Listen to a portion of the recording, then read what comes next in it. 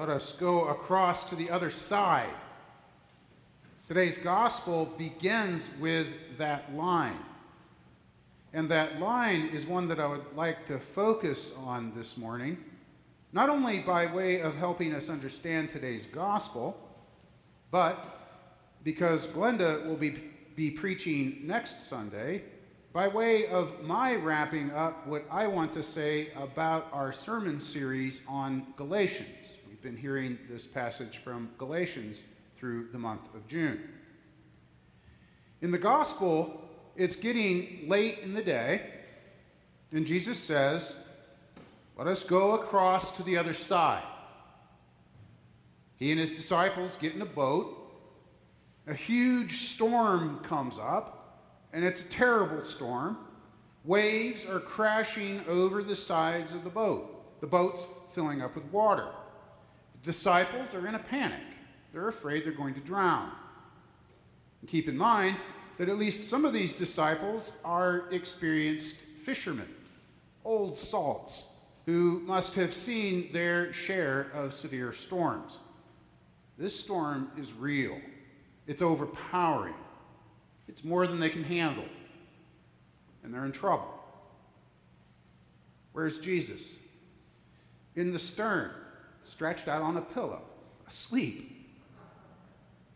Here they are, in their hour of need, seemingly about to drown, panicking. And Jesus is taking a nap. What are you doing? They must have thought. They wake him up. They say, "Don't you care that we're perishing? Don't you care that we're about to die?" And Jesus says, "Peace. Be still." He says that not only to the sea and to the wind, but to them. Peace. Be still. Why are you afraid? Do you still have no faith? As the biblical commentator David Jacobson points out, when Jesus silences the storm and rebukes it, those words, silence and rebuke, are two verbs that are exorcism words. They are exorcism words, common to the rest of Jesus' kingdom ministry in the Gospel of Mark. The storm in those verses, in other words, is cosmic. It's demonic. And it's worthy of Jesus' scaled-up efforts. So this passage, this gospel passage, invites us to think about powers and principalities that threaten God's kingdom coming, God's will being done on earth as it is in heaven. Back up a minute and remember that God has stated God's intentions for us as humanity. To do justice, to love mercy, and to walk humbly with God.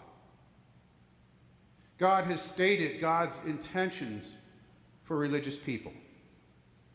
To love God with all of our heart, soul, mind, and strength, and to love our neighbor as ourselves. God's intentions have been clearly stated. God's intentions for worship, for prayer, for all religious practices, God's intentions for those things are to lead us to connection and compassion and engagement and joy and purpose, a life truly lived, not sleepwalked through. That is God's desired outcome for us. But as we're painfully aware, that kind of life is not automatic. Human nature being what it is, sin being what it is, this life, this intended life, this way of life, living that way, is opposed. It's opposed by what the Book of Common Prayer calls Satan and the spiritual forces of wickedness that rebel against God, evil powers of this world that corrupt and destroy the creatures of God, and sinful desires that draw us from the love of God. Our desired outcome, our best life, is not automatic. It's opposed.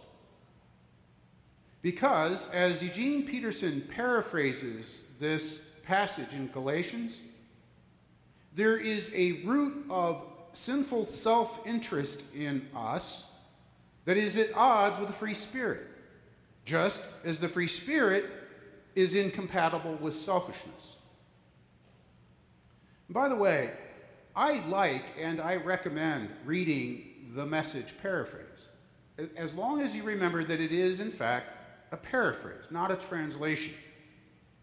As Eugene Peterson is the first to say, the Message should be read alongside a scholarly translation, a study Bible, upon which you rely for accuracy and use, but to use the Message for interpretation and application.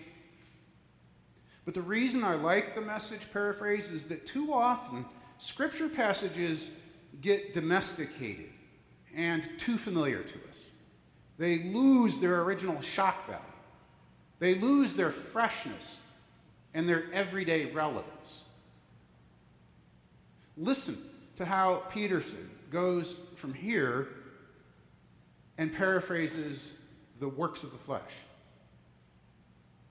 There is a root of sinful self-interest in us that is at odds with the free spirit, just as the free spirit is incompatible with selfishness. These two ways of life are contrary to each other, so that you cannot live at times one way and at times another according to how you feel on any given day.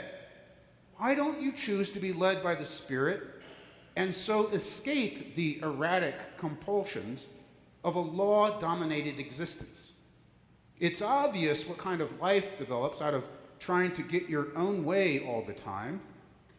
Repetitive, loveless, cheap sex, a stinking accumulation of mental and emotional garbage, frenzied and joyless grabs for happiness, trinket gods, magic show religion, paranoid loneliness, cutthroat competition, all-consuming yet never satisfied wants, a brutal temper, an impotence to love or be loved, divided homes and divided lives, small-minded and lopsided pursuits, the vicious habit of depersonalizing everyone into a rival, uncontrolled and uncontrollable addictions, ugly parodies of community. I could go on. This isn't the first time I've warned you. You know, if you use your freedom this way, you will not inherit God's kingdom. But what happens when we live God's way? And then listen to how Peterson paraphrases the fruits of the Spirit: love, joy, peace, patience, and so forth. God brings gifts into our lives much the same way that fruit appears in an orchard. Things like affection for others, exuberance about life, serenity. We develop a willingness to stick with things, a sense of compassion in the heart, and a conviction that a basic holiness permeates things and people. We find ourselves involved in loyal commitments, not needing to force our way in life, able to marshal and direct our energies wisely. Since this is the kind of life we have chosen, the life of the Spirit, let us make sure that we do not just hold it as an idea in our heads or a sentiment in our hearts, but work out its implications in every detail of our lives. Since this is the kind of life we have chosen, the life of the Spirit, let us make sure we do not hold it just as an idea in our heads or a sentiment in our hearts, but work out its implications in every detail of our lives.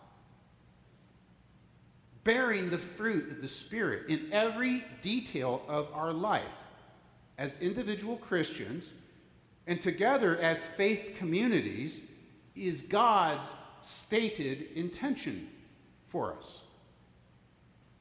Loving God, loving neighbors as one's self, is God's desired outcome for worship, prayer, church. In other words, worship, prayer, religious practices, they're not boat rides any more than Jesus and the disciples were taking a leisurely boat ride for the sake of it. Worship, prayer, religious practices are not boat rides. They're not ends in themselves. Rather, worship, prayer, and religious practices are boats, vehicles, means to an end, things that are meant to carry us from one way of living to another different way of living, to the other side. And that different way of living, it's as people who do justice, who love mercy, and who walk humbly with God. That different way of living, that other side, is people who love God with all our heart, mind, soul, and strength, and love our neighbors and love ourselves. That's where we're headed. That is where we're headed, as to become more and more in our everyday lives loving people. So that even when storms arise and great waves crash in on life, even when we're overwhelmed and it seems that we're perishing and it seems that God is sleeping through it all, and we wonder if God really cares, we can hear, "Be still. Have faith." Faith, the assurance of things hoped for, the conviction, being convicted of things you don't yet see. Have faith. Be still. Because the one who has said, "Let us go to the other side," is in fact with us, does calm the interior and exterior storms of life, and in fact is day by day, hour by hour, taking us and making us into the people we were created to be. Thanks be to God.